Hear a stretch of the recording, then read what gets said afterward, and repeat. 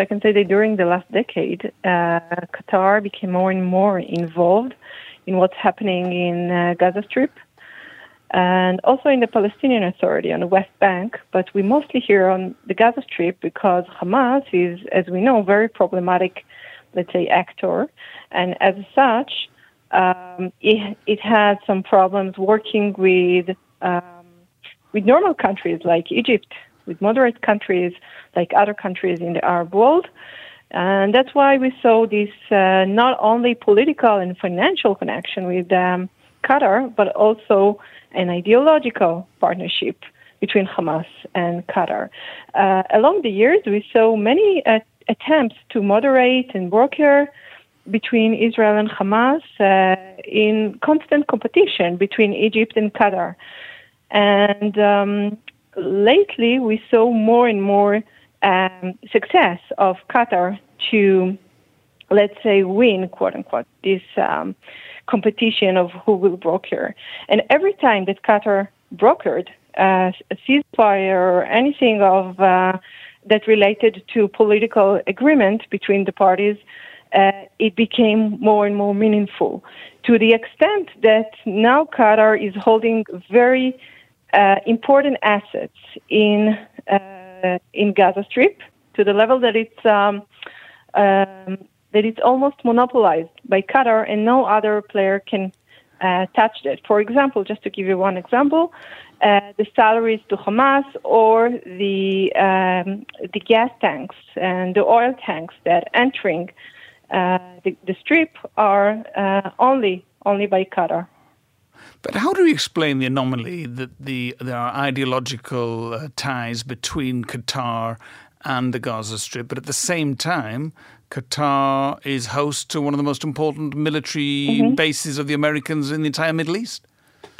Yeah, so for us, it seems like two things that are not aligned together, but from a Qatar's perspective, they are not contradicting each other. You need to understand that Qatar is a very religious country, very Islamistic country that supports these ideologies, but also it's a very Western country that looks to its global partners and seeks for global reach, as we saw in the World Cup that Qatar hosted, and in its brands that are really reaching out to millions of people around the world.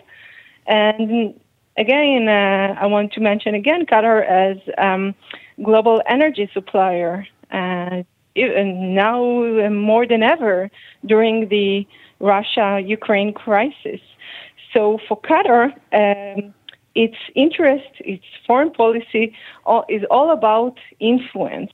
And as a country who wants to influence, it does that through, let's say, two main dimensions. One is the religious aspect that we see in the region, and the other is the soft power that we see in many other aspects, as I mentioned, sports and energy, economy in general, in the global reach. If it's the case that Qatar has so much influence and, if you like, is enjoying its role as the key mediator in this international crisis, is it therefore the case that Qatar has an interest in maintaining the Hamas rule in the Gaza Strip to keep its own interests?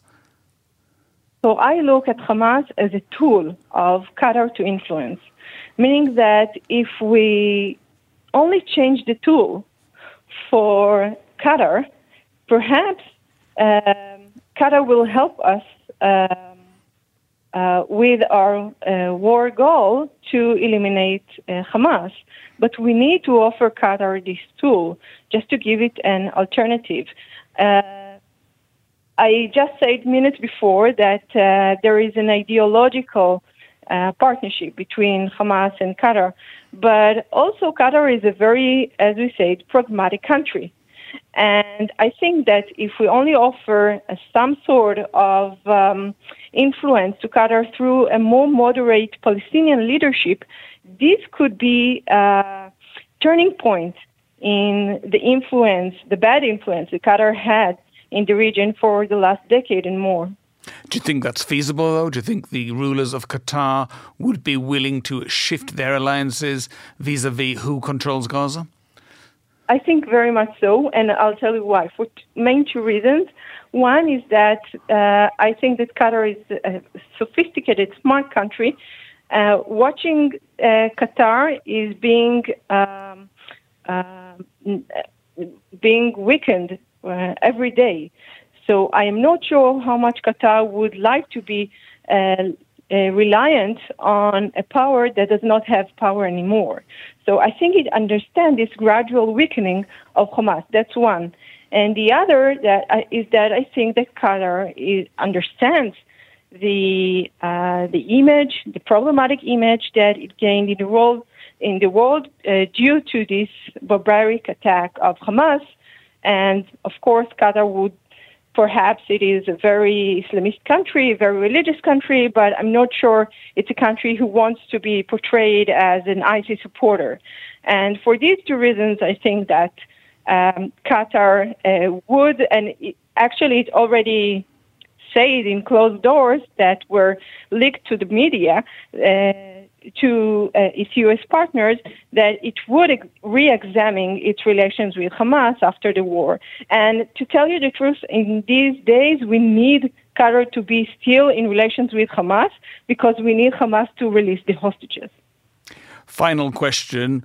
Despite the strained relations between Israel and Qatar, we know that a lot of some of the Hamas leadership spend some of their time in Doha as a kind of refuge, and at the same time the Israeli leadership continues to threaten to assassinate all Hamas political leaders abroad. How do you think Qatar would respond if Israel carried out such an action on Qatari soil? Very important question, because we just heard that within the context of the deal, the hostages deal that we're talking about, there was also an article saying that Israel will not do that, what you just suggested. So, and I wasn't there and I don't know personally, but this is what I read from the news. And so that's one. But second, I do want to point out about this option that Qatar's most significant weakness is its lack of security. It's a very small state with no efficient army and very, very little strategic depth. And that's why I think that any security or military, let's say, threat can be very meaningful, can be the weak spot of Qatar. And if Israel uses that, I think it's smart. Israel needs to use it smartly. It's positive motivation to Qatar to act. And it's also, let's say, sticks and carrots in front of Qatar, and that's one of them.